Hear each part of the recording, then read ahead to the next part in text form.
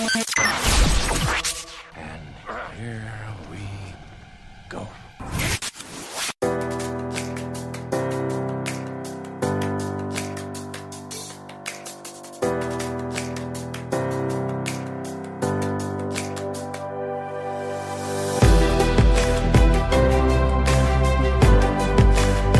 This is the For Freedom Podcast.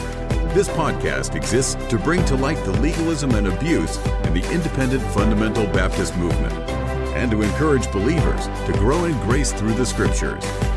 Now, here's your host, John Hollyfield.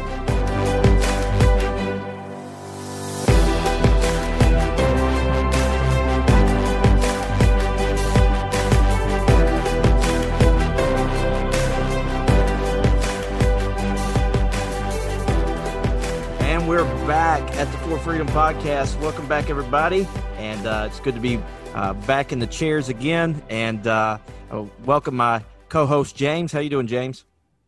I'm doing pretty good, man. How are you today? Doing great, actually. It's been a crazy week and already, and so looking forward to this coming Sunday and Lord's Day, worshiping the Lord with our people. But you know, we're gonna skip a lot of things that we normally do because we have a lot prepared for today. We're gonna go right ahead and get right into it. But before we start analyzing the material that we have today, I want to welcome back to the For Freedom Podcast one of our guests, Brian Townsend. Welcome, Brian. Hey, James. Hey, John. Thank y'all for having me on today. Yeah, man. Absolutely. Brian was one of our favorite guests that we had right at the beginning of the podcast, and so it's good to have him back on. And so, James, why don't you tell everybody what we're going to be doing while Brian's on with us today? Yeah, well, we thought that this material was so deep we had to bring an expert scholar in, and so we searched around high and low, and the Lord just led him to our way for him to help us today. We're actually going to be, you may have heard of this podcast, you may not have. It's called I Believe the Book. There are 3 episodes in, and this last episode they did that dropped last week, they began to talk about preservation, inspiration, and why the King James is the only book that we can believe. Not just the Bible, but the only book. And so we've asked Brian to come on, and we've got 14 clips that we've picked out of this podcast. It was the actual content was only about 14 minutes long. They had the opening part where they just talked through some stuff, just some intro, and then about 14 minutes of actual theological, really getting deep in the situation here. And so we're going to take those 14 minutes and we're going to go even deeper to talk about some of these issues that they brought up. And it goes along with what we've been talking about these last 4 weeks, right, John? Yes. So we've been in a series on the King James Onlyism. So we covered the history of the English Bible. We covered the history of the movement itself. Where did King James Onlyism begin and start, and who are its main proponents up to today? And so now we wanted to get into the argument, and we felt like this just released, and so this would be a good way to sort of get into the argument by looking at a fresh perspective of those that are claiming some of these things with King James Onlyism. Brian, do you have any thoughts before we jump into it? Yeah, to begin with, the fact that you looked for a scholar and came to me shows how few options you really have. And second,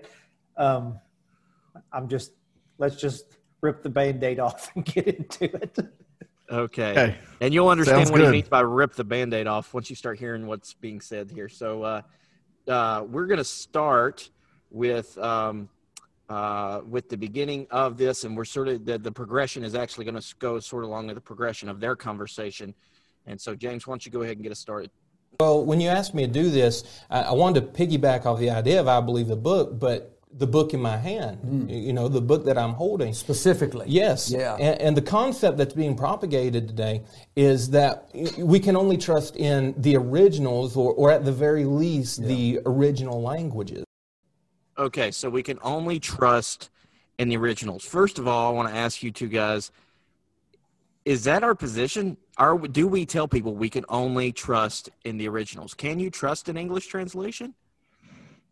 Yes, absolutely. Yes. We don't say that. That is not the position that anybody that is not King James only is saying, that we cannot trust an English translation or trust the originals. Okay, Brian, why don't you further elaborate on that?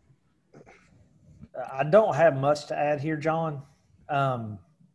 Most of my stuff was clips few down, but as far as trusting the originals, I mean, yes, we trust the originals, but I think one of the things that is confused is people say that people like us that are not King James only don't believe in preservation.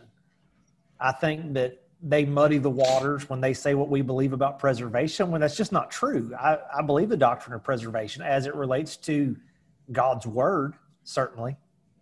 Yeah, and I think when we get down to it in a little bit, and I'll say it again, I think they misconstrue the concept of preservation and inspiration. Very much. They're taking both stances and they're putting them together. It cannot be preserved if it's not inspired. Yeah. And if it's not inspired, if the King James is not inspired, then it's not preserved. Yeah. They almost interchange those two words, and I don't think they should. I think it's a poor, if they're talking about translation, it's a poor translation of the word preservation and inspiration. Yeah, certainly. But yeah, the originals, I go to them when I need to. But if I can understand what the Bible's saying, and I understand it pretty clearly, then I trust the English version. So I think that's the very first opening argument. I think it's pretty poor. So. All right, James, go ahead with the next one. And so, many have this idea that you must trust in the originals and that a translation is not good enough. A translation is not good enough. Again, that is not what anybody on the other side, or let me just speak for us, that's not what we're saying. What we deny is that the translation from either the Greek or the Hebrew into the English language, which was done way before 1611 in the King James, was actually the work of inspiration was done. And that sort of goes along like with what James just got through saying. Yes, I agree, John. All right. Yes, I agree. Okay, let's go ahead and go to the next clip. All right, this clip is a little bit longer, and so just bear with us as we play it. But in Acts chapter 9, verses 5 and 6, the Bible says, "And he said, Who art thou, Lord? And the Lord said, I am Jesus whom thou persecutest. It is hard for thee to kick against the pricks. And he, trembling and astonished, said, Lord, what wilt thou have me to do? And the Lord said unto him, Arise, and go into the city, and it shall be told thee what thou must do." Now, over in Acts chapter 26, Paul repeats his story in verse number 14 as he's before King Agrippa. Go ahead. And it says, verse 14, "And when we were all fallen to the earth, I heard a voice speaking unto me and saying in the Hebrew tongue." Now that's very important. Yes. "Saul, Saul, why persecutest thou me? It is hard for thee to kick against the pricks." Now, all right. So here he tries to give, and I'll be honest with you guys, I've been looking into this work of King James onlyism. It's actually been a hobby horse of mine. I read a book on it every year, and translation issues. This is the first time I have ever heard that type of, if you want to call it argumentation, used. I have never heard this before. Yeah. And it's an attempt to try to say, again, this is a fundamental misunderstanding of what inspiration is. The fact that God spoke to Saul on the Damascus Road during Saul's conversion in Acts chapter 9 in Hebrew, I guess he's claiming that was inspiration, which I'm sorry, that was not inspiration. Inspiration was the work that was done when Luke took pen to paper or papyrus and started writing things down. So this is one of those things that puts your jaw on the floor when you hear, like, what? So the King James translators had this high view of translation, but really even the apostles did. So Matthew, historical records tell us, Papias, I guess is how you say his name. We'll go with that. The problem is I read a lot, but nobody tells me how to say these things. But Papaya, we'll go with it. Between 150 to 170 AD, said that Matthew composed the words in the Hebrew dialect, and each translated as he was able. Irenaeus in 170 AD said the exact same thing, that Matthew also issued a written gospel among the Hebrews in their own dialect. All right. Yeah. Can I comment here? Go ahead. Okay, so I looked up, Papias, early church father, yes, did make a quote about how Matthew made an epistle in Hebrew to the Hebrews, or not an epistle, a gospel. But here's the thing that if you look this up among scholarship, it is very debated, and even these days discounted that the theory that Matthew wrote in Hebrew and was translated to Greek. Here's a quote. And so there may have been something, certainly, but to draw the connection that Matthew wrote a gospel in Hebrew or something, I mean, there people think that this gospel was lost. It was outside of the Matthew gospel that he originally wrote. But for example, here's something here's a quote by a guy named Matthew Pfeiffer, who's speaking about why it's very likely that Matthew's gospel was not written in Hebrew and translated into Greek. He said this, Matthew Pfeiffer, "Yet our Greek text does not bear the marks of a translation, and the absence of any trace of an Aramaic original casts grave doubts upon this hypothesis." Okay, so you guys help me with this. It says our Greek text does not bear the marks of a translation. Let me ask you a question. When we read, let's just say the King James Version, it is a translation. Now let me ask you a question. Does it bear the marks of a translation? Yes. Yeah. Okay. There's italicized words, verbs, things that tell us this is a translation of something. It bears the marks of it. So word order, syntax, things that, we in translation, if you translated the Greek literally into English, there would be whole sentences that don't even make sense. Yeah. Things that have to be rearranged and reordered and edited. Well, the same would be true of Matthew. And scholarly textual critics look at this issue and say there's no evidence, as we look at Matthew's gospel in the Greek, to say that it was translated from anything. There's no trace of any Aramaic original cast that this is. And so what I'm getting at, to make the statement that Papias said this and so that Matthew was definitely first written in Hebrew, that's lunacy. You cannot say and automatically connect those dots. It means something that Papias wrote that, but it doesn't definitely mean that Matthew first wrote his gospel in Hebrew. You can't dogmatically say that. No. And when they go to this whole thing of they pull these words out that I, like I said, when John, I was the same boat as you are. When I first heard this, I was blown away that they were going to take these steps, because the basic understanding of inspiration is God breathed, man wrote.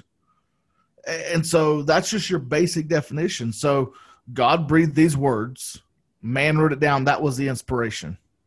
And they're taking it a step further and saying, well, we're translating it, and so now it's not God's words weren't even inspired when he said them.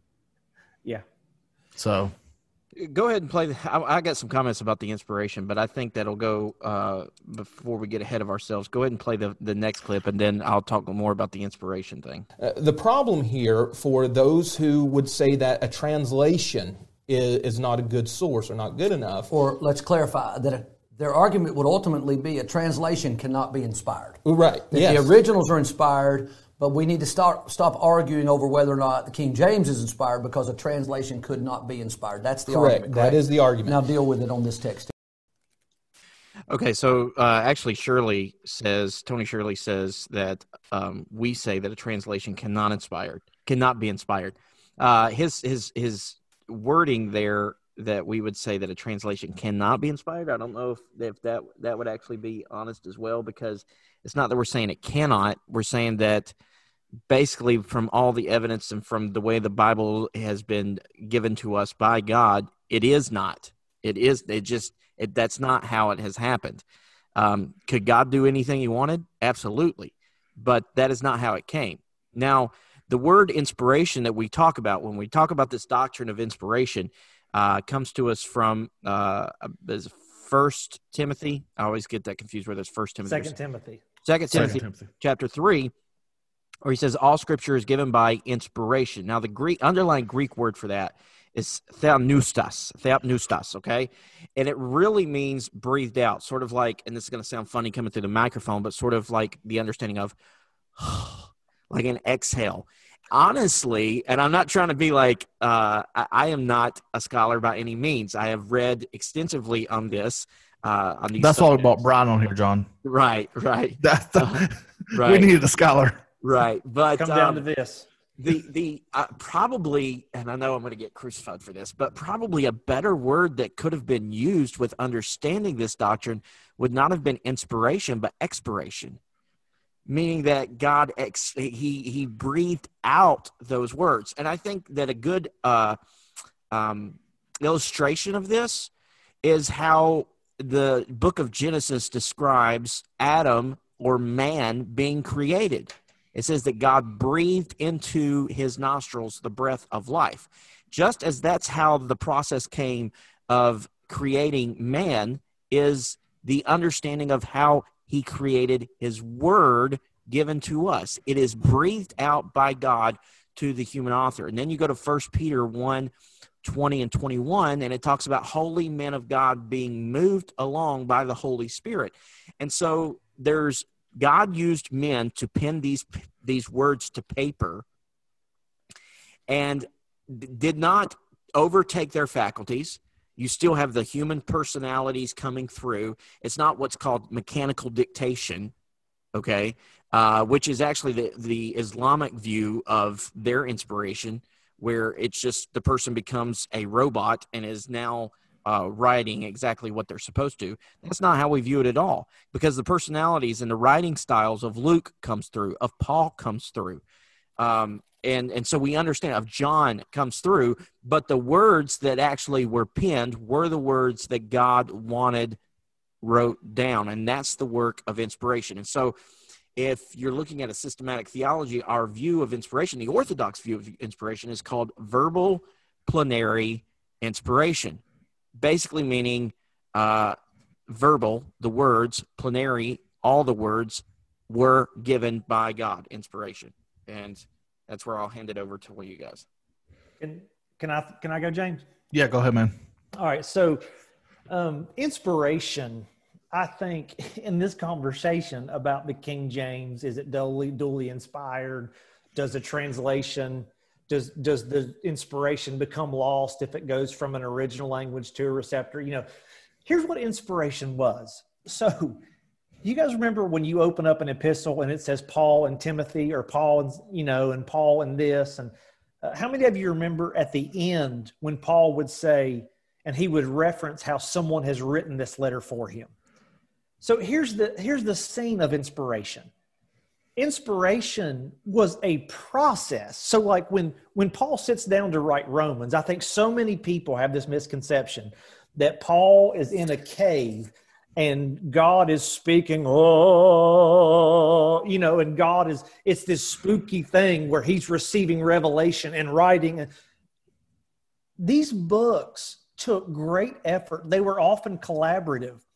They were teams of people working on them. These were not just, I'm going to sit down and write till I'm finished. I mean, these were deep, thought out, meticulous processes that teams of people contributed to. They carefully thought about what word to insert, what word would convey the best meaning. And they would even use like an hominusis in the New Testament times, or we would probably better a scribe or someone that was dictating, that was a professional writer that had the ability. So Paul was a theologian, but that doesn't mean that Paul was some gifted writer. So many times Paul and his team are giving the gist of what they want to say, and they are hiring a professional hominusis. It's a thing that was a professional writer that would say, here's how to best convey that idea. And so you'll see references to that all through the New Testament. They're projects, they're collaborative. They were these great issues. And in that process, I believe inspiration was a part of that process. Certainly that's how the New Testament was written and put together. And so when we think about inspiration, is the King James inspired? I think you have to say the King James came from inspired writings. I certainly think you have to have that. Yeah. But to say that the King James was not inspired, I mean, double inspiration is crazy. Okay. Like inspiration fundamentally was a group project that took great amounts of time and thought. And it was not Paul sitting writing it wasn't some spooky thing. When you read Luke's accounts, Luke talks about how he did research and orderly accounts and the things that he's putting in order. I mean, they were researched, they were thought out. Mark, his gospel, he received his information from Peter. Mark wasn't there. He's receiving this. Luke was not an eyewitness. He's receiving this from Paul. Mm-hmm. Matthew and John were both eyewitnesses, but you go through and you read, these experiences. And it was a process, not a one-off thing where God sat a man down for 7 hours or 15 days and he didn't come out. It wasn't like that. It's not this spooky experience that we make it out to be. And I think that even saying that translations can't be understood, you are fundamentally misunderstanding the doctrine of inspiration. Yeah. And we'll get more to the doctrine later when he makes a couple of statements. Let's go ahead and play this next clip. It's the 5th one. And listen to this. So the issue, or what we're having revealed to us here, is that Jesus did originally speak these words in the Hebrew tongue. It says it plainly. Right. But when Luke wrote these words down, he wrote them in Greek. So they were already translated. They were already translated. There is no manuscript of Acts that records the words of Jesus in Hebrew. Not one that's known. If you use their logic, then you would be able to say that these few words that the Lord spoke in Hebrew, because they were recorded in Greek, were not inspired, even in the originals, because they had already been translated from one language to another. Right, yeah, which was inspired. And we certainly know they are inspired, these words, certainly, the words of the Lord himself. John, you look like you have the biggest headache right now. You can go and speak first. Somebody else go first. James, my brain cells are dead. You go first. Listen, when I listen to these clips, and I had to go through them several times to clip them out, I was telling the guys earlier, I would listen to a little bit, I would get up out of my chair and walk down the hallways, take some breaths, come back and have to clip them again because it was just so frustrating. But when he says that Jesus' words were not inspired, and he makes this statement that because his words were translated, they weren't inspired. We're not talking about Jesus' words here. We're talking about the Bible. We're talking about what was actually pinned down. And what was pinned down in that moment was inspired. Oh. And then God says that he's going to preserve those words. Yeah. He's going to allow those words to be preserved from generation to generation to generation. And that's why we have the Bible in our language. That's why we have the Bible in Russian and Chinese and Spanish and Latin. We have these because God preserved them. And so for him to say that our definition of inspiration goes back to say that Jesus' words aren't inspired is total heresy. It really is. Hey, James. Go ahead, Brian. When God said before man existed, let there be light, was he speaking in Hebrew? He probably was. So we don't know what language God originally spoke when he, but to say, well, Genesis 1 is God spoke.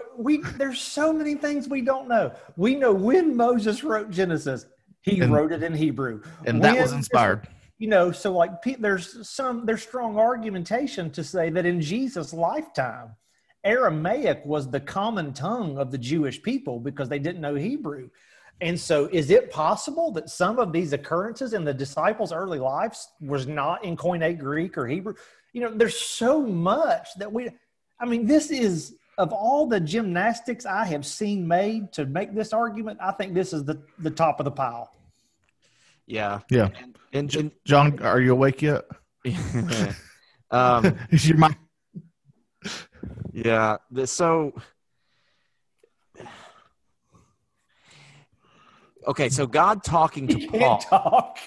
Take a breath, John. Take a breath. God talking to Saul on the road to Damascus. Now, it's revealed to us, like Brian was just saying, we don't know it. There's certain things that aren't revealed to us of what language somebody was speaking that were given to in either Hebrew or Koine Greek, whether it's Old Testament, New Testament.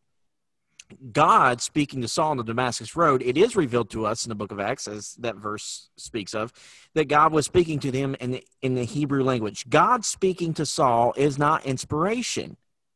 God speaking to Saul on the Damascus Road is divine speaking to an individual. It's him talking to an individual. It's him revealing information to Saul. Luke penning this account of whether it's Paul in Acts 9 or Acts 26, Luke penning that is the act of inspiration. All right, this next argument, I didn't pull the audio of this because it was a very lengthy audio, and we've got a lot to cover today. And so what it goes through is it talks about the book of Jeremiah and how Jeremiah's first book was destroyed. It says the second book was thrown into a river, and therefore we have a translation of the book of Jeremiah. And they take this argument and they say, well, is the book of Jeremiah even inspired? Is it even this is where they start jumping through these hurdles of preservation inspiration. And so, Brian, what's your thoughts on that? Gymnastics, to be blunt. I mean, we can only build doctrine on the Bible. When it speaks of preservation, that's the only time you can build preservation. And to go to Jeremiah and talk about this was thrown in a river, this was burned, so we have a translation of that, and then Matthew spoke in Hebrew, and then that was translated, and this happened. I mean, all of these things are at best small likely. It's not even possible to say, I mean, they're being dogmatic and saying these things happened, when you can't look at any of these arguments with certainty and say it went down like this. There's no. Well, it's I could. Yeah, it comes down to this. I think whenever you craft a position such as King James Onlyism based off of evidence of your own making, then therefore it is not too far of a stone's throw to continue to make up evidence. I'm going to ask a question here, and this is off topic, but the Trail of Blood doesn't even have a footnote in it, does it? No. you know, what do you call a book without a footnote? An opinion. Well, that's basically like when we covered the whole thoughts on the history of the King James Only movement. I mean, these arguments began that way. Yeah. Whether it's the Seventh-day Adventist Benjamin Wilkinson in the 30s that did it, or Peter Ruckman's first book. Yeah. All right, James, let's move to the next one. All right, clip number 6. The King James translators wrote, translation, it is that openeth the window to let in the light, that breaketh the shell, that we may eat the kernel, that putteth aside the curtain, that we may look into the most holy place, that removeth the cover of the well, that we may come by the water. So the King James translators had this high view of translation. Yeah. That is exactly right. The King James... Before, James, you do that, I just want to read, so their position is from what that clip's saying, because this is going to be completely debunked right here. I mean, this is not even going to be funny. Their position is that the King James translators were open to a position of translation being inspired. You're correct. Okay, James, take it away. All right, so I printed off the preface to the King James because they quoted it. They said that translation is that opens the window to let the light that breaketh the shell, that we may eat the kernel, that puts aside the curtain, that we may break into the holy place, that removes the cover of the wall, that we may come by the water. They stop there, and if you go down just a couple more lines, it says, but we desire that Scripture may speak like itself, as in the language of Canaan, that it may be understood even by the very vulgar language. And so they have this view of translations and to continue the translations. And so I'm going to read a couple of highlights. We'll talk through them real quick. But this one says that they acknowledge that those who were questioning the need for a revision of the Bible. So even at this time in 1611, people were saying, why are we revising it? We've got these other versions. Why are we revising it? And this is what they said: zeal to promote the common good, whether it be devising anything ourselves or revising that which has been labored by others. So they went on other translations and went on other revisions. Deserves certainly much respect and esteem, but yet finding but cold entertainment in the world.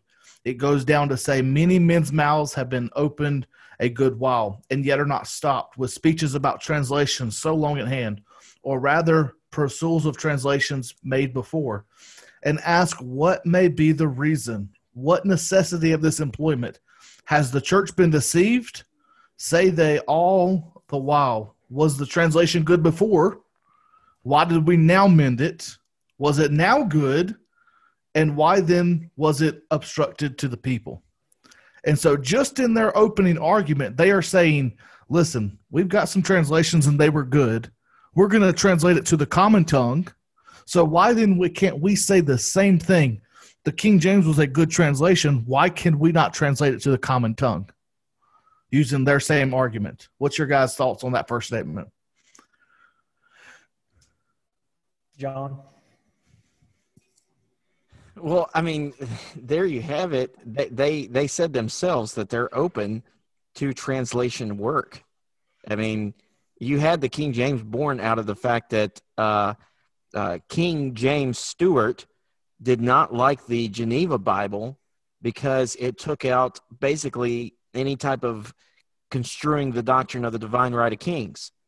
And so he didn't like the Geneva Bible, which is what the popular Bible was. And then you had the Bishop's Bible. And so it was born out of the king wanting a Bible that supported his claim to have divine rights in the land, which gave a list to the translators of what they could and could not do when it came to translation. And listen, I'm not going to get into the debate on whether this guy was a homosexual or not. I've seen way too many independent sources saying that he was and saying that he wasn't. All right, I don't think that's something that we can be dogmatic about on either side. But was he even a believer? I don't know if we can answer that. But this guy having that kind of sway over the translation, but yet this is the translation we want to claim as being inspired. Did the translators believe that what they were doing was the work of inspiration? And I think that's a definitive no, they did not. I agree. Yep. Brian, any thoughts on that before I read the next statement? He did. We didn't show the recording, but he did quote Papias, Irenaeus, and then he makes a quote from Haley's Bible Handbook about Clement of Alexandria. And then he even makes the claim that the apostles had a high view of translation. I'm like, show me that. Scripture, show me Matthew, Mark, Luke, John through Revelation. He actually claims that the apostles had a high view of translation. No, that's a great point, Brian. And this is something that I was going to say on this idea of inspiration of the translation. All right. So where do we get the idea of the Bible itself? Not talking about translations, but the Bible itself being inspired. Why do we have that doctrine? Why do we have the doctrine that the Bible is God's word? Because it tells us. Yeah. We go to the word of God. Now, some may say that's circular reasoning. I prefer presuppositional apologetics. And I think that, that pretty much defeats it on its head because everybody has their presuppositions about anything that comes. So, and you can go towards outside evidence to prove that the claims of the Bible itself are true. One thing that the Bible never claims is that an English translation is inspired. So you can't refer back to Scripture that your English translation is inspired. So where are you coming up with the idea that it is? But even in that clip, and so if those of you at home you don't have this clip, like you can find this podcast and right about the 12-minute mark, between 11 and 12 minutes, he's actually going to say that the apostles had a high view of translation. You cannot find that in the context of Scripture. I mean, This is academic dishonesty. This is twisting history to make the viewpoint. Nowhere can you translation anywhere. It's impossible to prove. Yeah. All right, let's look at this next statement that I pulled out of the preface to the King James. It says, "Truly, good Christian readers, we never thought from the beginning that we should need to make a new translation." So even they are saying that they didn't think there needed to be a new translation, nor yet make a bad one a good one, but to make a good one a better one. Or out of many good ones, one principal good book, not justly to be accepted against. That has been our endeavor. That is our mark.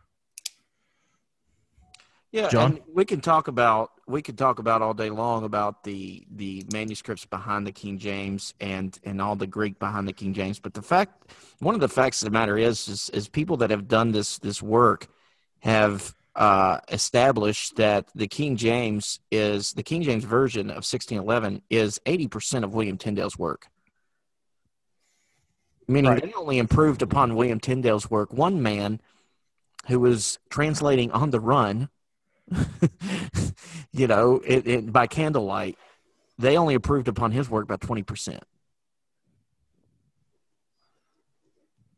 Yeah, it's crazy to think of that. And I said that when we talked about it a couple weeks ago, but one man did that much work and they took his work and improved it slightly. They took it and just were able to really improve it just a little bit. And they were doing what they said they were going to do. They were going to make a good work, a better work. Yeah. And so when we have a modern translation, that's what they're doing. They're making a good work, a better work, and they're taking a better work and making it best. And so I don't, this thought of being stuck where we're at and not improving and not taking some things and making it better. I don't know why we have stopped at 1611, 1769, however you want to go with it. That's sort of the thought here. Which, as you all have said, Decidius Erasmus kept improving his editions and said so. Yeah. He said, I am improving. The more evidence I have to work with, more manuscript, I am improving on my own work, which, as we know, is Foundation for Textus Receptus. Yeah. And so I guess, yeah. Yeah, the last statement I want to bring out, I sort of want to just mention this. It says, they acknowledge the usefulness of a variety of sources. It says, neither did we disdain to revise on that which was done. So they took other things, they revised it. Yet before we end, we must answer the third complaint and objectives of theirs, those that are against us, for altering and amending our translation so often, wherein truly they deal harshly and strangely with us, for to whom was it imputed for a fault to go over that which we had done and to amend it where we saw the cause. And so they were saying, listen, there were some things that we have evidence that this is a better word here. This is a better translation, so we're going to alter it to make it a better translation.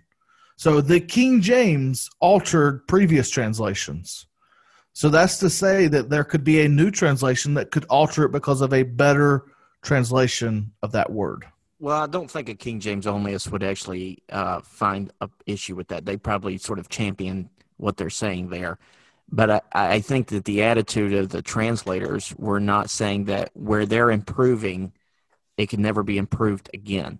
Yeah, exactly. And let me point out as well that what we're saying is not that the Word of God can be improved upon, but that the work of translating into our recent language, and I say recent because when you look at the scope of history and even history since the time of Christ, the English language is a new language.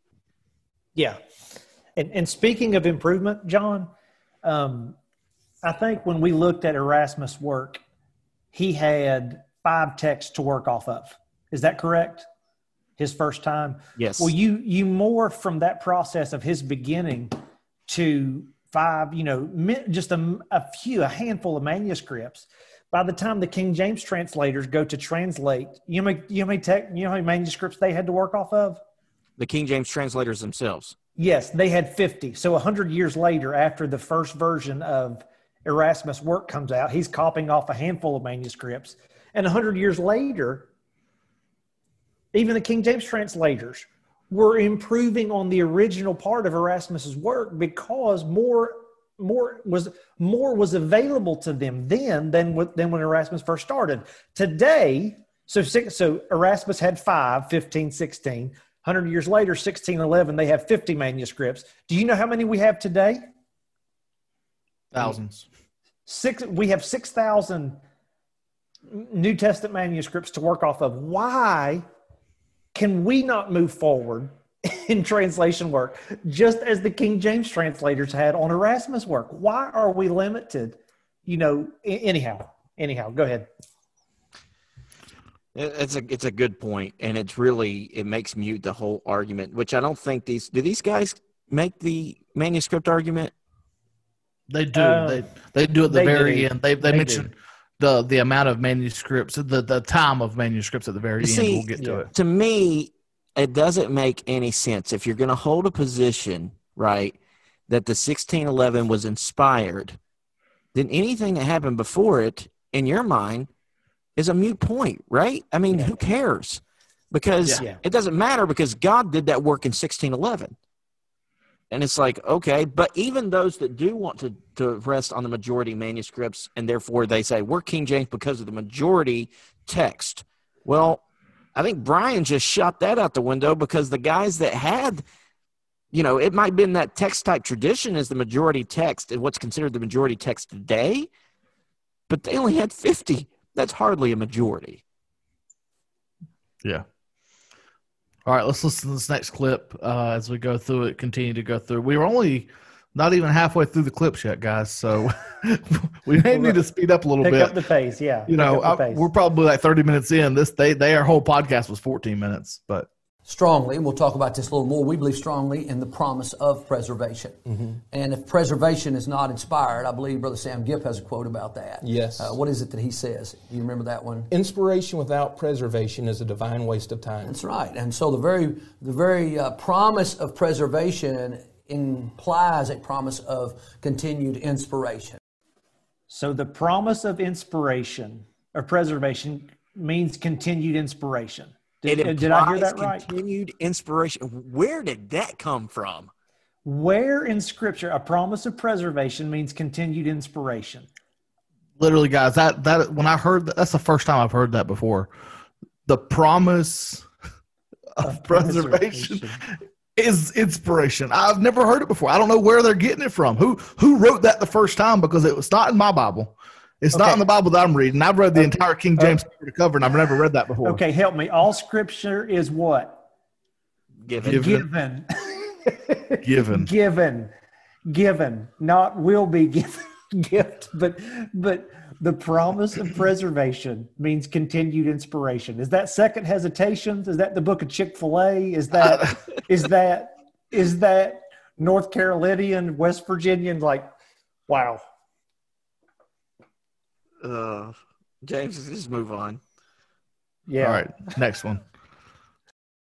Well, the ultimate argument that we have on this topic is, where did God preserve his words? Where did God preserve his words at, guys? That's what we've got to look at. Where did he preserve it? Was it maybe the thousands and thousands of years over many, many different regions, over oppression, over the Dark Ages, over burning of books? Where did he preserve his word at, guys? In the manuscripts. So you have to look at. Go ahead, Brian. Go ahead, John. No, you go ahead. I talked last time. I want to encourage anybody that has it, if they're listening to this, that hasn't done this so far, go to YouTube and look up James White debating Bart Ehrman. And I think that would be a great source of information and understanding this whole idea of how God preserved his word. Now, Bart Ehrman is an apostate, and I'm not saying that as like, a dig at him. He's actually a self-proclaimed apostate in the real sense of the term, meaning he once claimed a faith that now he does not claim, which is the definition of apostate. And so he has spent a lot of his efforts at trying to prove that the Bible is not God's word. So James White debated him, and he brings out a point that Bart Ehrman had to agree with. And I think, Brian, you actually said it to me yesterday, and you said it better than I did. So why don't you tell them what the thing was, or the statement was about the attestation of the New Testament manuscripts in antiquity? Okay, so we have, again, in just Greek manuscripts that we have just shy of 6,000 manuscripts to work off of. When you compare that to the amount of manuscripts of ancient books, whether you make that the Iliad and the Odyssey, whether you make that the Quran, whether you make that, Homer's work, Socrates' work, Plato's work, I mean, it is an embarrassment. It's an absurdity of riches that we have in the number of manuscripts compared to any other book in antiquity. And so the very fact that we have so many copies of the manuscripts tell us that, what God was doing in humanity, about how we can be more sure of our Bible, what it says, than we can trace back to the Iliad and the Odyssey, which was a work of high classical Greek culture and Hellenism and way of life and Greek culture. We have more certainty in that based on the manuscript evidence we have than some of the greatest works in our history of antiquity. And so we can be confident that God preserved his word because of what we call the absurdity of riches of manuscript evidence that we have, far more than any other book in the ancient world that we have records of. Yeah, and Ehrman's argument goes like this, like you have whoever penned it first, penned it, and then it was copied, and that guy made mistakes. And the next guy copied it, and it made mistakes. And the next guy copied it, and it made mistakes. And he said, on and on and on, you have mistakes. And his argument goes, how can we know that we have an argument, that we have, what they actually said? And my reasoning of understanding what he's saying is, if that was the case, if it happened just like he said to conclude him to the argument that he has, then by the time you get to 1,000 or 1200 AD or, any time after that, then, and you look back at a manuscript that is found, that is found in the early hundreds, I mean, they'd be completely different. Like, you wouldn't even be able to tell that they're the same thing if you go by the progression that Ehrman is perpetuating. But actually, work has been done to compare the manuscripts that we have. And, while we have many textual variants, thousands, hundreds of thousands of textual variants, you find agreement in 99% of the attestation of New Testament manuscripts they have. And you don't call that a divine work of preservation? Yeah. And you have to consider that manuscripts in antiquity were being translated as far west as in Spain, as far east as in, what we would call Syria, and as far north as in Europe, as far as south as in Africa. And all of these people are copying manuscripts. And the ones we have today, there are variants in the text, but in 99 places out of 100, they agree with one another. And that is a strong reinforcement that what we have has been preserved, because in far corners of the Roman Empire, people are still saying the same thing. Yeah. Even that. So. All right, let's go to this next point. And so that word there being plural, it's not thoughts and ideas. That's right. And that's what a lot of people talk about when they say the Word of God. Gotcha. We have the Word of God. Well, it goes deeper than just the word, like a thought or an idea. Right. But it goes to the level of jots and tittles. I gotcha. A very minuscule words would not pass away. Words, not thoughts and ideas. This is this thought here of the actual, not just the concept. He's trying to debunk here, in my mind, these amplified message Bibles where they're just taking a concept and they're writing it down. And so I think this point is specifically trying to debunk those translations. It's really when he says that, I don't know of any translators that translate based on thoughts and ideas. They translate the words. Well, there's two things. There's formal equivalence and then dynamic equivalence. Formal equivalence is an ESV approach where we're going to try to make this as close to the Greek as we can. And then there's formal equivalence, such as the message like, hey, yo, James, Jesus did say unto you, yeet, yeet, what you doing? You know, That's right. There's that. That's right. There's that. In which I would have to say, you know, not all dynamic equivalence is evil, I don't think. But you do have like the message I would not give to anyone. But not all dynamic equivalents are bad translations. But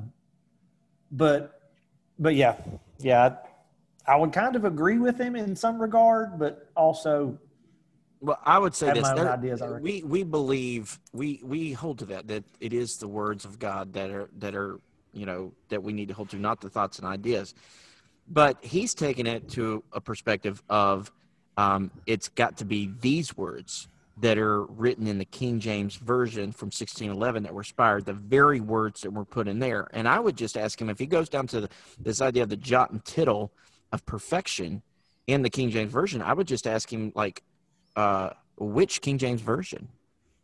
Come on. Which King James Version? Because they've had at least 7 revisions of the King James Version where words have been changed. And it was funny because I actually was sitting in the bed the other night, and all the kids and all that were just hanging out. And my daughter's 8 years old, and I had a copy of a 1611 there, and I handed it to her, and I said, hey, can you read this? Read this verse right here. I think it was like the first verse in Luke 24 or something like that. And she was like, you know, and she's actually can read pretty well. And she's like, Dad, I don't know what it's saying. But, I mean, you get to the 1769 Blaney revision, and you can come up with over 160 changes when it comes to words. So which level of perfection are you talking about? Are you talking about the 1611? You talking about the 1769? Are you talking about the Cambridge edition or the Oxford edition? So that's my question. Which one are you talking about here, man? Yeah. And that is tough because, you know, we even talked about it. The gender Bible, the he/she Bible that they have at Pensacola. Is it that one? Is it the one when they messed up the pronouns he or she? You know, where do you go with that? Let's continue on because this next one we're going to start spending some more time, and so I want to get to them. This next one, he says this, and guys, let's try to give some examples because he says that they mess up major doctrines by just changing small words. We don't even believe the thoughts and concepts travel clearly when you start changing the King James Bible. They mess up major doctrines by changing just small words. I don't know what he's talking about. Do what? I don't know what he's talking about. What major doctrines are changed that they're speaking of? I would assume he's talking about textual variants here again, when by changing just small words. And again, we've talked about these textual variants, which we're going to talk about down a little bit further, but there are only a small handful of these variants that even change how you understand a sentence. You know, nowhere in the textual variants are theological issues challenged. I think we probably shouldn't spend too much time here because we're going to talk about that at length at the end. Yeah. But unless you guys want to go forward with that. The only thing I want to mention is I did find an article. It was written by Paul Freeman on av1611.com because I typed in major doctrines that have changed in a search bar just to see what was coming up, because this is the first time I've really heard that the small words is or changing doctrinal things. And so I pulled it up and I went through the epistles and I went through line by line of this article with my New King James, because I've got a New King James, I've got an ESV, I've got a King James, I've got an MEV. And so I just pulled out my New King James because it was the closest. And I went through each one of these arguments, and every single one of those arguments still had those words in it. Yeah. And so it didn't change the doctrine in any of the epistles that we get a lot of our doctrine from.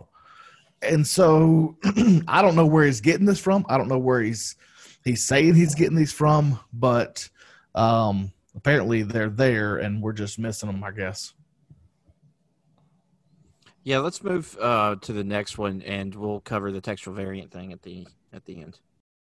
Another way to phrase this is, what is Scripture? Yeah. Okay?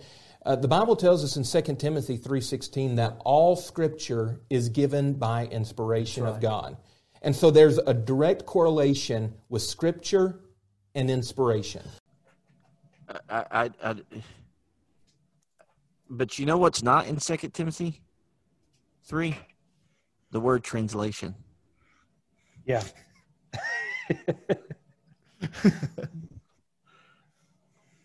I don't know what he's getting at there, but I guess they're still he's still trying to hammer out this idea of like the inspiration continues. And that seems to be sort of the theme and the understanding. They're trying to perpetuate this doctrine of continual inspiration. Let's remember. Go ahead, Brian.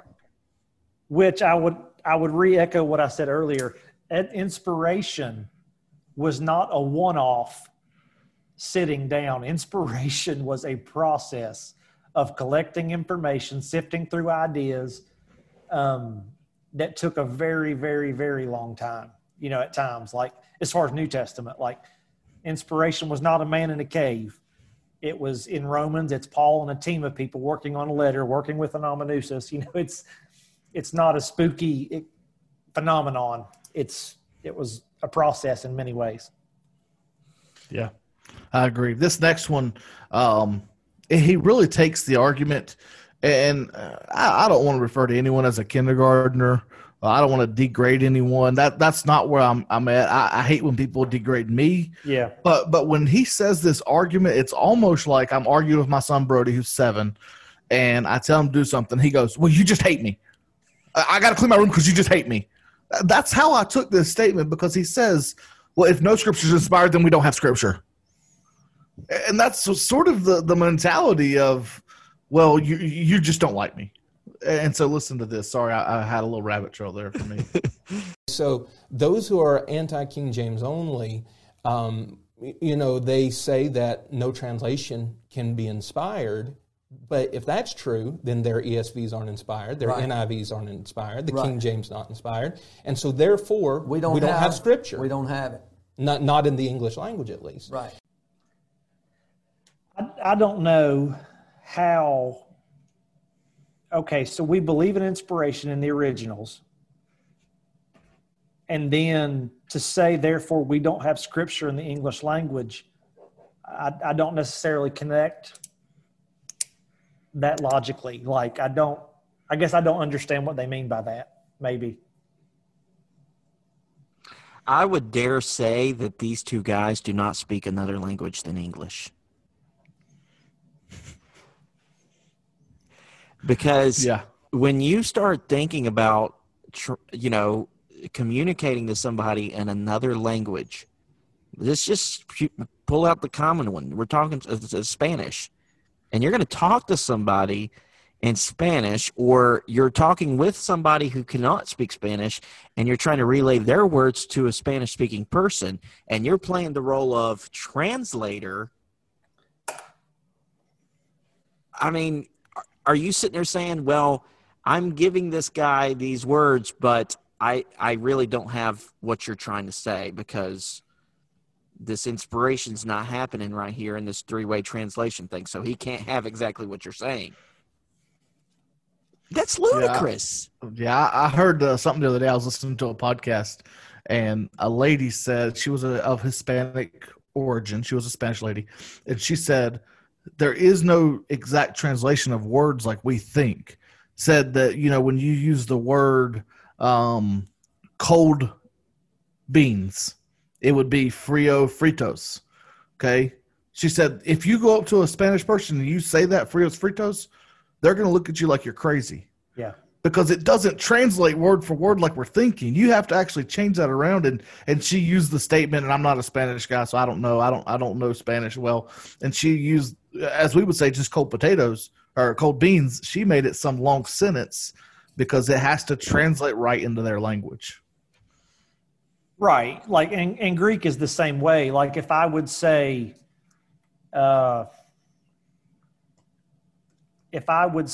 James is sending in Greek, I would say James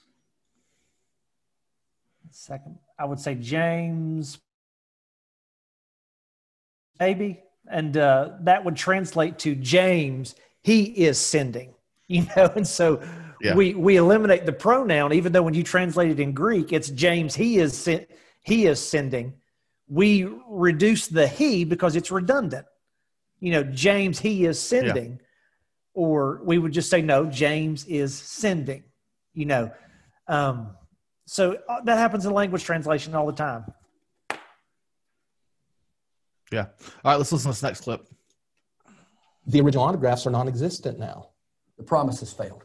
The closest that we can get to them in any manuscript, good or bad, is right in the 300s AD. Right. Okay, so that's as close as we can get to the originals. And that, unfortunately, is where we are going to have to stop today. And we will finish this discussion and have Brian back to finish out discussing and refuting these arguments put forth on I Believe the Book podcast and talking about the King James onlyism. But we appreciate everybody listening. We appreciate all the support for the podcast thus far. And make sure that if you enjoyed this, to give it a share on social media, and also rate us on Apple Podcasts and leave a comment in the comment section as well. And until next time, guys, to God, not the pastor, be the glory.